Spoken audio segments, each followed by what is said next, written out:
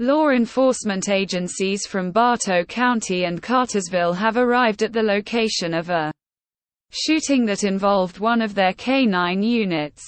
The incident took place at a truck stop situated along US 411 near Tellus Drive, which is just off Interstate 75 in Cartersville. According to police sources, the K-9 was shot multiple times.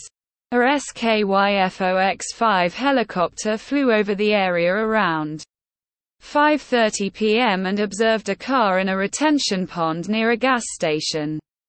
Law enforcement officers seemed to be searching the adjacent woods. The police sources indicated that the individual driving the car is suspected of kidnapping in Floyd County. The officers employed the pit maneuver to halt the vehicle, which subsequently crashed. The driver then fled into the nearby forest.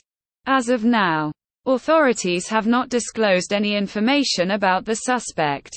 The Georgia Department of Transportation provided an image showing emergency vehicles stationed along US 411 at Tellus Road.